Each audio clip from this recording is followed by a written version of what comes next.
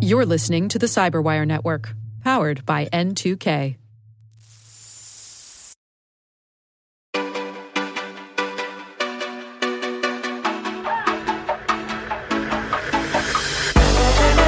Hello and welcome to Security Unlocked, a new podcast from Microsoft where we unlock insights from the latest in news and research from across Microsoft's security engineering and operations teams. I'm Nick Fillingham. And I'm Natalia Gadilla. In each episode, we'll discuss the latest stories from Microsoft Security, deep dive into the newest threat intel, research, and data science, and profile some of the fascinating people working on artificial intelligence in Microsoft Security. And now, let's unlock the pod. Hello, Natalia. Welcome to episode 19 of Security Unlocked. How are you? I'm doing great. I'm excited to highlight another woman in our series for Women's History Month. So this will be number 2. And I'm excited to talk about email infrastructures.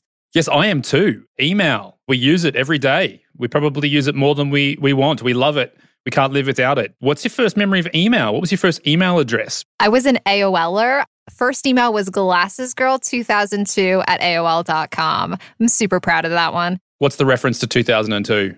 I'm pretty sure that's when I got my first pair of glasses. I was very excited. I threw a cupcake party. Oh, wow. So I'm pretty old. It was sort of the mid-90s. And I remember hitting websites where it asked for an email address. I'm like, what is an email address? I probably used the internet the best part of 6 months before someone explained it to me and I worked out how to get a Hotmail address, which is called Hotmail because it was actually based on the acronym HTML, and they just put a couple of other letters in there to expand it out to say Hotmail. And I remember thinking I was the bee's knees because I was Nick F12 at hotmail.com. We should have asked our guest, Elif Kaya, who you're about to hear from, about her first email address, but we didn't. Instead, we talked about a blog that she helped co-author that was published at the beginning of February called What Tracking an Attacker Email Infrastructure Tells Us About Persistent Cybercriminal Operations. It's a fascinating conversation, and Elif walks us through all of the research that she did here, where we learn about attacker email infrastructure and how it's used and created and managed. There's a bunch of acronyms you're going to hear. The first one, DGA, Domain Generation Algorithm. You're going to hear StrangeU and RandomU, which are sort of collections of these automatically created domains. And if you sort of want to learn a bit more about them, it's obviously in the blog post as well. Yes, and in addition to that, you'll hear reference to Dridex. So as the RandomU and StrangeU infrastructure was emerging, it was parallel to the disruption of the Ncurse botnet, and those same malware operators who were running the botnet were also using malware like Dridex. And Dridex is a type of malware that utilizes macros to deliver the malware. And with that, on with the pod. On with the pod. Elif Kaya, welcome to the Security Unlocked podcast. Thank you for joining us. It's great to be here. Thanks for having me. Now, you were part of the team that authored a blog post on February 1st, 2021. The blog post is What Tracking an Attacker Email Infrastructure Tells Us About Persistent Cybercriminal Operations. Loved this blog post. I've had so many questions over the years about how these malware campaigns work. What's happening behind the scenes? Where are all the infrastructure elements? How are they used? And this blog helped answer so much and sort of join dots. If you are listening to the podcast here and you're not sure what we're talking about, head to the Microsoft Security blog. It is a post from Feb 1st. But Elif, could you sort of give us an overview? What was discussed in this blog post? What was the sort of key takeaway? What was the research that you conducted? Sure. So I'm part of the email research and threat intelligence team that supports the Defender products suite at Microsoft. And what we primarily focus on is tracking email campaigns and email trends over a long period of time and documenting those. So this blog post kind of came through a long series of documentation, which we started to bubble up these trends in infrastructure, which is one of my focus areas, starting back in March and running all the way through the end of the year. where a large series of disparate email campaigns, kind of stretching from very commodity malware that's available for like $15, $20 to things associated with big name actors and et cetera, were being delivered with very similar characteristics, despite on the surface, the malware being very different, the outcomes being very different, or the cost of the malware or targets being very different. And so we were able to see within each of these individual campaigns that the infrastructure supporting the email delivery was a consistent theme. So it starts with when these domains that were used as email addresses to send these from started being registered to the current day and kind of what campaigns they helped facilitate, when they were registered, and et cetera. So when people usually talk about infrastructure that supports malware, a lot of the terms get used overlapping. So when people refer to infrastructure, they generally are referring to the C2 addresses, callback addresses that the attacker that owns the malware owns. But what we've been seeing much more frequently, what we wanted to explain with the blog post is that in really concrete ways, like you said with actual examples, is that the malware and cybercrime infrastructure is very modular. And so when we say infrastructure, we could mean who's sending the emails from their servers, who's hosting the email addresses, who's hosting the phish kits, who's hosting the delivery pages that deliver the malware, and who's writing the malware, and then later, who's delivering the ransomware. And so these could, in any particular campaign or any particular incident that a SOC is looking at, be entirely different people. And so the reason we wanted to do this blog and detail kind of what we did here and go through each of the malware campaigns that was delivered was to kind of show, like, if you're only focusing on each malware campaign, the next one's going to be right queued up and use all of the same infrastructure to deliver maybe something more evasive that you'll have to get on top of. And so by doing this tracking, you can kind of up level it once more. And instead of spending all your time trying to evade one particular malware strain that's going through constant development, you could put a higher focus at stopping kind of the delivery itself, which we actually detailed through the blog, was very consistent over 9 months or so, but had a lot less attention focused on it. So some of the cases that we discuss in the blog are cases like MacOp, which was used very heavily, and especially South Korea, all throughout April and all throughout the spring, and is still pretty prevalent in terms of direct delivery ransomware in that region. It's usually delivered through other means, but what we saw and what we theorize is that whenever the standard delivery mechanisms for those malware are interrupted, they'll kind of sample other infrastructure delivery providers, which is what we describe as strange U and random U in the blog. We use the term strange U and random U to differentiate two sets of DGA, or domain generation algorithm, domain structures that we saw. Strange U always uses the word strange, not always, but nearly about 95% of the time. And random U, couldn't find a better name, but it's just a standard random DGA algorithm where it's just a bunch of letters and characters. Don't really have a fancy name to give it, but we were able to kind of coalesce around what that was internally and track the domains as they were registered there. And then shortly after they would be registered, they would start sending mail from those domains. Elif, were you and the team surprised by how much interconnected overlap, agility, and sharing, for want of a better term, there were across these different groups and campaigns and techniques?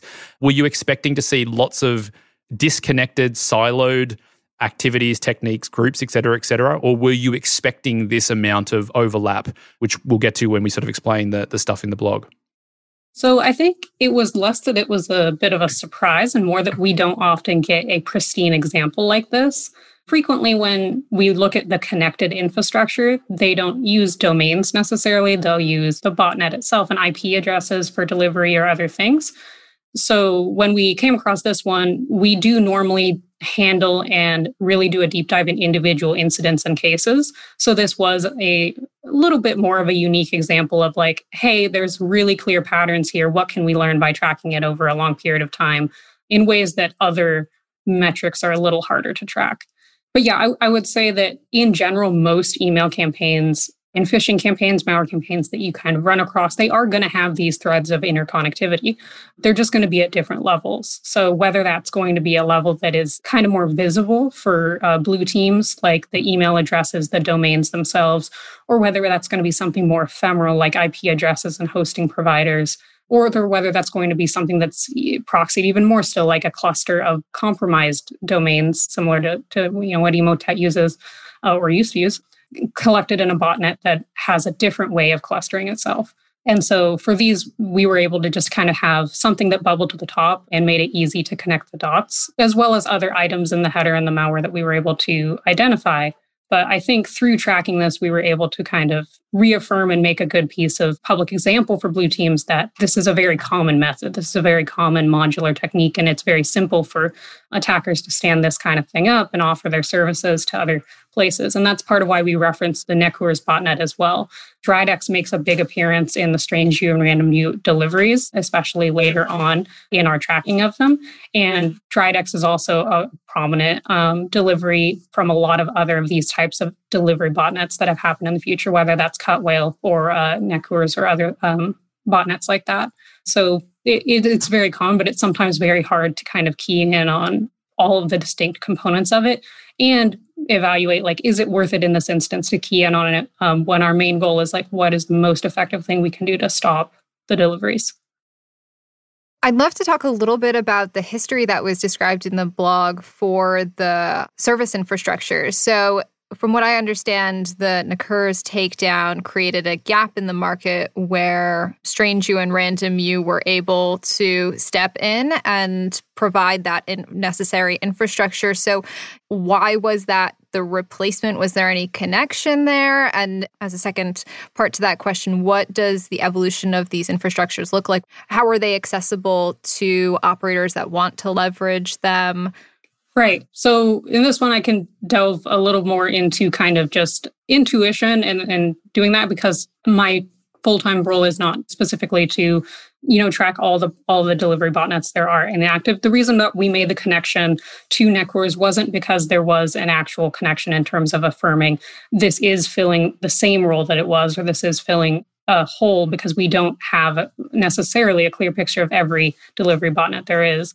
Because the time frame was very close, and because we were able to see shortly after StrangeView and RandomView started delivering, they initially only had pickup from commodity malware that we could find. So very cheap malware for the first few months of their delivery, such as MacHop. We saw some Agent Tesla. We saw some Diamond Fox. But as it progressed on, it started picking up the bigger names like Dridex and doing larger campaigns that were more impactful as well. And so by the time that NetCourse had ended, we had also seen them doing a lot of those bigger name malwares as well. And so the reason why we tried to make that comparison was largely to show that something very simple and kind of perhaps much less sophisticated and lasting for a lot less length of time as NetCourse in the environment can get customers quickly. And so while we didn't do a deep dive into any of the amount of like, how is it being advertised? How are they getting the customers? What we wanted to show is that regardless of what methods they're using to get the customers, they're able to get basically the amount of research that was done for NetCourse was much more in depth than the amount of research that was necessarily done here. And it was also done from a different angle. Mm-hmm. That angle was much more operator focused, and our angle was much more what was delivered, what was the impact, what were the trends between all of the different mails. And so we're mostly trying to just position it as this fulfilled a similar outcome and got a lot of coverage as something that was very big, lasted for a very long time, many years, and something where somebody just started registering some domains, setting up some mail servers, was able to kind of get off the ground and running in just a few months for relatively low cost. So, Elle, if we normally start with an introduction, or I got so excited about this topic that I jumped straight into my first question. I didn't give you an opportunity to introduce yourself. And I wondered, could you do that for us? I believe you're a threat analyst or a threat hunter. Is that correct? Yeah. So I'm currently a threat analyst, and you've actually had other people, I think, from my team on here already before. But yeah, I'm a threat analyst at Microsoft. I've been on this particular team for about a year now, specifically focusing in email threats, web threats, and I do have a specific sub-focus in infrastructure tracking and domain generation algorithms in general, and trying to make sure that our emails and campaigns that we're tracking are properly scoped and that we're able to kind of extract as many TTPs as we can from them. And so the role of our team and the role of myself in particular on the team is when we do these individualized campaigns, we look for the IOCs and things like that, and we scope it. But what we're really looking for is the trends of what's happening, so that we can kind of try and pinpoint and escalate to the other teams internally the most impactful changes we could make to the product, or the most impactful changes we could recommend that customers do if it's something that we don't have a product for, we don't have a protection for, in order to protect against the campaign. And so in this particular instance with this infrastructure, our goal here was to kind of really reiterate to customers that despite all this complexity, the spaghetti-like nature of this, at the end of the day, all of these different campaigns used kind of a lot of the same, both delivery to deliver the email, but the Word documents that they delivered were also very similar. There were a lot of configurations that can be made on the endpoint to kind of really nullify a lot of these campaigns, despite what we were able to see in some really evasive techniques that they were developing, the malware operators, over the time. Yeah, I wonder if you could talk a little bit about how the research was actually conducted. A lot of these domains were not hosted by Microsoft infrastructure, as I understand it. I think you sort of cover that a little bit in the blog. So how do you, in your role, how do you go about conducting this research? Are you setting up honeypots to try and receive some of these emails and just sort of be a part of the campaign, and then you conduct your analysis from there? How do you go about performing this research? So the bulk of the research, I think, is performed with some of it is honeypots and some of it's that. A lot of the research that is covered in the blog after we analyze the malware campaigns, which is a service we offer through MTE, which I think there have been people from MTE that have come on as well as analysis that we do, again, based on the malware samples that we receive and the email samples that we receive from reports from externally, as well as from open source intelligence. A lot of the domain research here, though, is actually done from open information. So any domain registrations that there are, the registration fingerprint, as I like to call it, which is all the metadata related to the registration, is publicly available. And so we collect a lot of that information and search it internally. And this is always something that I like to advise and encourage blue teams at any particular organization, if they have a little bit extra funding, to try and invest in as well, because it's definitely, even though it's free and publicly available, you're generally going to have to get a subscription or set up some kind of collection in order to query the WHOIS databases and the passive DNS databases that you'll need in order to do some of these pivots. But it kind of starts with finding the malware campaigns and then finding the emails and then pivoting up towards everything else we can do. And once you have kind of a net of what you're looking for, sender domains and et cetera, you can then kind of go backwards and say, okay, now show me all the malware campaigns that we've investigated that have these components to them. Show me all the phishing campaigns that have these components to them. And so it's kind of going up and then going back down, but all clustered around that registration data and that domain data, because whether an attacker decides to use IP addresses or whether they decide to do domains, there's usually always some component of their campaign that they have to use attacker-owned infrastructure for, if that makes sense. We see a lot, and it's very common for attackers to use compromised infrastructure, so WordPress sites, things like that, to host a lot of their architecture.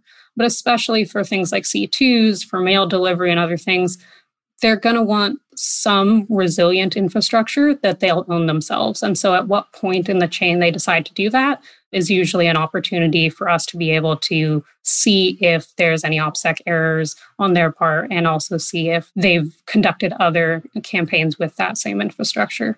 Yeah. And so differentiating between attacker-owned infrastructure and compromised infrastructure is an additional critical component. Now I'm trying to decide which question to go forward with. Can you describe the distinction between those two? Right. So attacker-owned infrastructure would be something the attacker sets up themselves. So they have to think of and populate the data in the domain address, in the registration, in the tenant themselves. So this encompasses both when attackers use free trial subscriptions for cloud services. It is whenever they go log into Namecheap and they register their own domains, as well as when they have dedicated IP hosting or bulletproof hosting as well, that they have decided, like, for this portion of my campaign, whether that's command and control, whether that's delivery, or et cetera, I need to make sure that I'm in control of this. We have seen examples where compromised infrastructure, which is the reverse of that, where especially small businesses, parked domains, and other insecure WordPress sites that have other types of vulnerabilities, will be compromised and used to, again, do any component of that kill chain, whether that's sending mails, hosting the malware, and will be used to do those things as well. So compromised infrastructure is when the attacker will utilize someone else. The benefit for attackers is it's definitely a lot harder for defenders to identify or take action against that, especially because they don't know how long it'll be compromised for, if it'll ever not be compromised, if the attacker is only leasing access to the compromised domain through a kind of cyber crime as a service provider or not. It becomes harder for the defenders to defend against and detect because it has less points of contact and familiarity with other compromised domain. If somebody compromises a blog about kittens and a blog about race cars, it's going to be pretty hard for a lot of things to pick up exactly what is similar about them because some other human worlds apart has made the whole blog. But if one attacker has made probably Natalia Gadilla 15 different sites in a day, it's going to have a lot more in common. But the downside of compromised domains for attackers is, A, they often have to lease them from the people that initially compromised them, and C, those compromised domains could become uncompromised. They have to now maintain access to something they didn't make. And we did also see that with Emotet over the summer when it had come back after being quiet for very long, and people had replaced their payloads on compromised sites with, I think, GIFs of cats. Something like that. We're back to cats again. You're speaking our language here. Like we're on the edge of our seat. Yeah. You've said cats like twice in like a minute. But when an attacker comprises a lot of their infrastructure on compromised infrastructure, other attackers could compromise it, defenders could compromise it. Anyone can they have to now protect it. Whereas if they made it from nowhere and no one owned it except for them, it's kind of a lot easier for them to just hang out. Because then the kind of only person that's looking out for them a lot of the time is if somebody is connecting the dots on the infrastructure or the hosting providers. Like I think the ones that we cover here is like Aranet, Namecheap, etc. If they're looking out for somebody hosting on their infrastructure. But if somebody's just sitting there, they're just being quiet, they're just sending mail, nobody's going to notice that they're compromised probably. Whereas if you're a small business owner and your site ends up on a block list, you're going to go start asking questions. You're going to start trying to get that fixed or take your site down. Elif, I'd love to come back to what you talked about with the way you conducted this research, and you said that getting subscriptions to Whois services and DNS records, this is all public record, but there is still some tools required to pass through that information and create the pivots. We were talking offline before we started recording. I'll paraphrase here and please correct me, that you didn't utilize really machine learning as a tool to discover these techniques. Is that correct? Can you talk more about what techniques you did use and didn't use and why something like machine learning or unsupervised learning was not either necessary in this space or wasn't necessary to discover these techniques?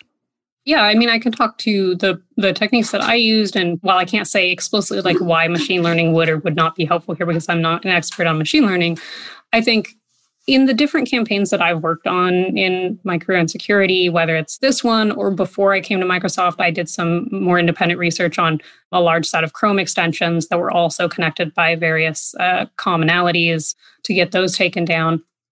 A lot of this research that can be pretty impactful and pretty widespread doesn't require ML in order to parse and to navigate. And I think part of the reason that ML is a bit unsuited for this at the moment is because there hasn't been as much manually focused research. And there's been a lot of research done by independent researchers and people in the security community. But I have seen a lot less focus in terms of data from tech companies in doing and making publicly available some of this infrastructure surrounded research. And so what I mean by that is that a lot of security companies focus a lot on the actor name. They focus a lot on the reverse engineering of the malware. And those are critical components, in part because that's what the products that they're sometimes selling is AV services and things like that. And that's the point in time that they are protecting against the threat. But when it comes to the infrastructure, companies that would be the most positioned to protect against that threat or have products to protect against that threat aren't necessarily doing the manual body of research currently necessary, I think, in order to guide ML to kind of identify this work. And so right now to say, would this be something that ML would be suited to step in? And I think that it could in the future be suited to step in slightly. But I also think that the way that this works is currently operating at a level that actually does benefit from manual analysis at this time, in part because it doesn't actually take tools that are generally above or beyond what is in a lot of an analyst tool set with basic scripting and things like that. Because right now, there has been such a non-focus from security companies and blue teams, I think, on infrastructure and infrastructure commonalities and the way that these campaigns are so modular that, for lack of a better word, there's not a lot of sophistication in it. Most of the sophistication we see in these campaigns are designed to evade automated technology. They're designed to evade ML. They're designed to evade phish filters. They're not really designed to evade humans looking at them, because I think you and me looking at those strange U domains, like you can look at a cluster of them and be like, these aren't real sites. They're not real. Yeah, I'm not going to visit a website called, and I'm going to pick one up here, like inaquilio.us. Maybe I would actually. That looks really cool. Octagonissa.us. It's got like no vowels. Like e-reply, strange, secure world. And so we don't actually see a lot of, I guess, advancement in that space from attackers. A lot of the advancement is there in different parts that aren't necessarily bubbled up, but it's happening in the malware itself in order to evade AV, in order to not get alerts that fire on them. It's not necessarily happening to use something other than a macro or send from something other than an obvious phishing email or obvious phishing source. And a lot of times, one part that's one of my favorite parts is these registrations frequently use the .us domain. Many top-level domains actually prohibit different parts of obfuscation for the registration record. And so when you register a domain, obviously the attacker kind of doesn't want to use real data. It's not their real name. But they'll use like memes and other things in the registration information because it's fake data. But then you can go and pivot and find where they've used the same meme before. And so look for all domains registered by Rick Astley. Yeah, I think there was one. You might be too young for that. There was one reference that I think was used. I forget for which one of these malware campaigns where a lot of the registrations were actually happening under a registered email that was something like, "Hi, I hate antivirus. Please leave me alone" at gmail.com or something. Or like, "You can't take this down.com." And I was like, try me. So challenge accepted. It's like a big red arrow pointing at them. What is happening in the infrastructure space for a lot of these things is happening pretty rapidly. It's happening at pretty low costs. And it's also happening and looking a lot different and is in a way a lot less glamorous than a lot of the reverse engineering that is necessarily done, but is very critical, or the more nation state tracking that is very popular when companies are selling threat intelligence products to customers. But when it comes to like security kind of in a SOC, a lot of what is going to get through the door is regular phishing emails. So if the campaigns are targeting the automation that's built in, like you said, the phishing filters, what should organizations be doing to protect themselves? What solutions should they have in place, processes?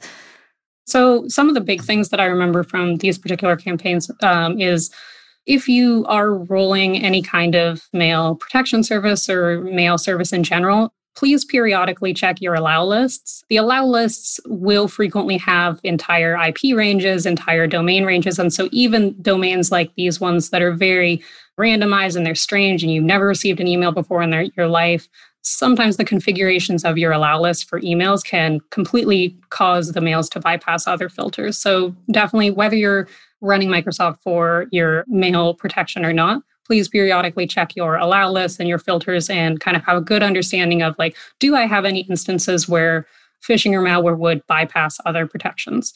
Have I set that up? So that's one thing that I think does cut down a lot on some of these making it to inboxes. Another, and part of the reason why we highlighted each of the malware campaigns involved here is the suite of, I always forget the acronym, ASR rules, advanced security rules or configurations that Microsoft offers for Office in particular, for macro executions and malicious Office executions. Routinely outside of this blog and other, it's still Office Word documents, it's still Office Excel documents, it's still macro buttons. And so reevaluating your controls there and your protections there, especially looking at some of the automatic configurations that we have available now to just turn on, is going to help there a lot as well.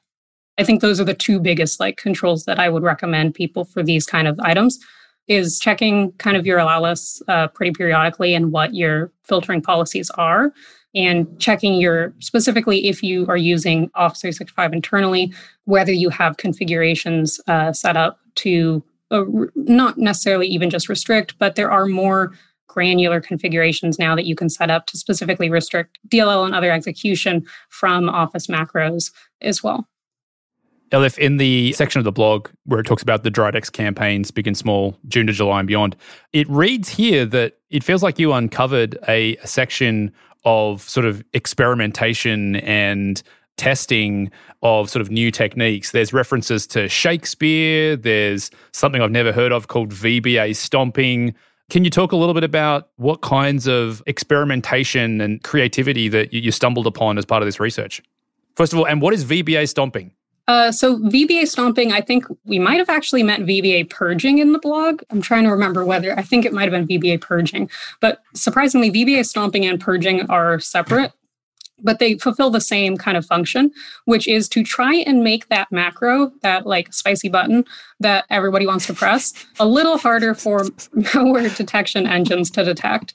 So VBA stomping and purging both operate a little bit differently, but their main goal is to kind of obfuscate the initial VBA code from the actual malicious code in general, so that when antivirus engines try and examine it, they're going to see all that Shakespeare text and they're not going to see the malware. And as for the Shakespeare text, it's actually still on VirusTotal. I think if people go and check for any of the files that reach out to bathermium.com. And DFIR, the blog, did a great write-up called, I believe, Dridex to Word Dominance, which actually covers in their sandbox what happened after they ran this doc, which was eventually moved to PowerShell Empire attempts within their sandbox. But yeah, as far as I could tell from the Shakespeare use for this, it's actually not the first time that poetry in kind of Shakespeare has been used to obfuscate malware. There have been other rats in the past that have used this. We couldn't find any similarity like this. This was not those. But oddly enough, there is occasionally, every now and then, poetry or Shakespeare or other things that is used as obfuscation techniques to kind of pad out documents.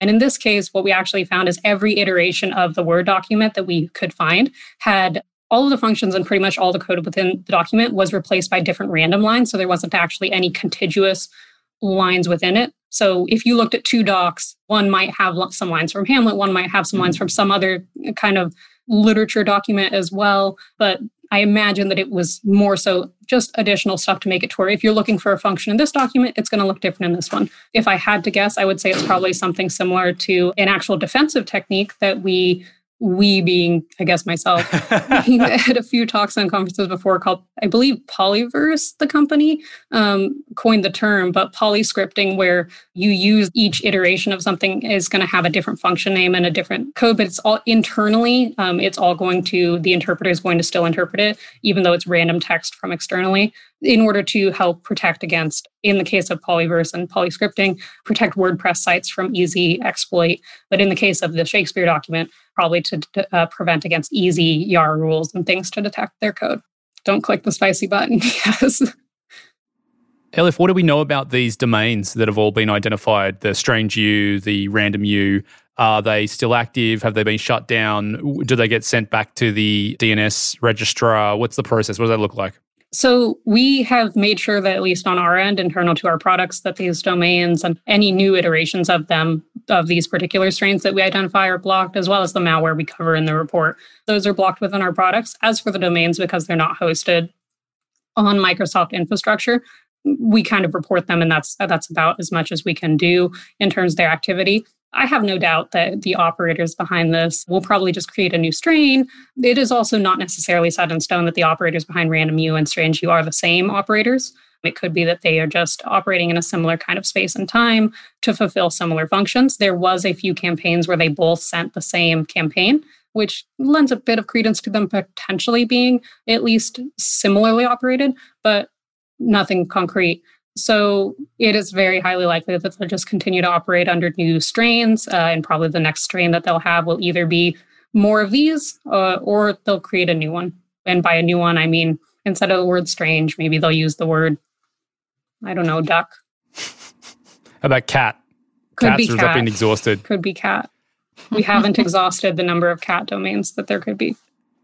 So it sounds like, one of the things that you said in the blog, and I think you mentioned it earlier, that paying attention to infrastructure can actually allow defenders, SOCs, blue teams to get ahead of a new campaign if a campaign is leveraging existing infrastructure. And so is that the takeaway from this blog post? For those folks listening to the podcast right now and reading the blog, is your one sentence takeaway here, like, pay attention to infrastructure, don't forget about the infrastructure? Is that sort of what you'd like folks to come away with? Yeah, I absolutely. And that's kind of my secret wish with the blog, and my secret wish with most of the work that I do is that it'll make defenders and blue teams focus less on the glamour and less on the kind of actor attribution and more on what is working right now. What do I need in my environment? What do I not need in my environment? And one of the key points I'll hone in on in order to kind of demonstrate that is these .us domains. .us is a top-level domain frequently used maliciously, but it's also frequently used for reasonable good purposes. What some of our tracking internally does, and tracking that I've done before I went to Microsoft, is that attackers have trends of top-level domains that they prefer to use from month to month.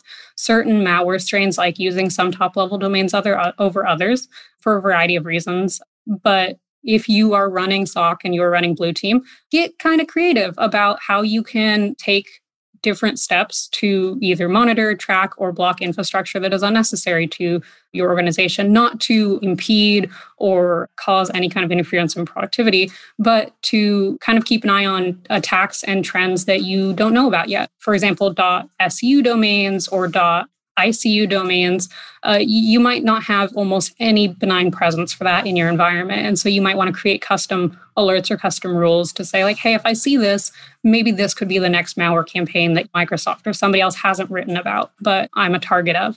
And so kind of get creative about that, especially if you have those kind of capabilities within your network to filter on mail that comes in or mail that goes out. So just stepping away from the blog for a minute, what about yourself, personally speaking? What are you most passionate about in your work right now? What are you looking to achieve? What is your big goal, I guess?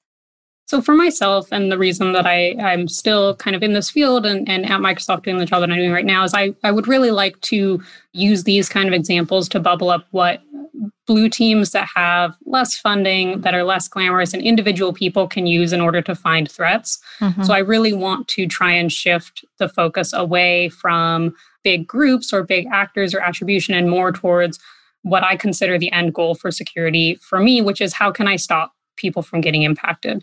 And so for myself and my own passions and interests in security outside of just what I do for work, I'm very focused in web security and browser security, I think, is a big gap that a lot of people have focused, as well as consumer security. A lot of these issues that we consistently prop up over and over again kind of happen in part because of the lack of focus in consumer security. And by consumer, I kind of mean individual non-corporations or small corporations. And so kind of the lack of focus in that leaves a lot of people with the knowledge, but without the tools and resources easily available in order to kind of set themselves up for success. That's kind of the state of compromised websites that are used for botnets and et cetera right now, as well as, privacy and security issues that individual users face in their regular day-to-day life with browser extensions and et cetera, where a lot of times browser extension research and browser research in general might get deprioritized due to its focus on individual consumer privacy versus things like malware, which focus a lot of the time on enterprise. But at least from my perspective, I'm very passionate about malvertising and the ways that advertising and web security and email security kind of coalesce around using a lot of the success that they have on individual people in order to leverage those attacks against bigger corporations later. That's where I like to focus a lot of my energy and research. Elif, Kaya, thank you so much for your time, and thank you for contributing this great blog post and helping us wrap our heads around email infrastructure. Thanks for having me. Well, we had a great time unlocking insights into security, from research to artificial intelligence. Keep an eye out for our next episode. And don't forget to tweet us at MSFTsecurity or email us at securityunlocked@microsoft.com with topics you'd like to hear on a future episode. Until then, stay safe. Stay secure.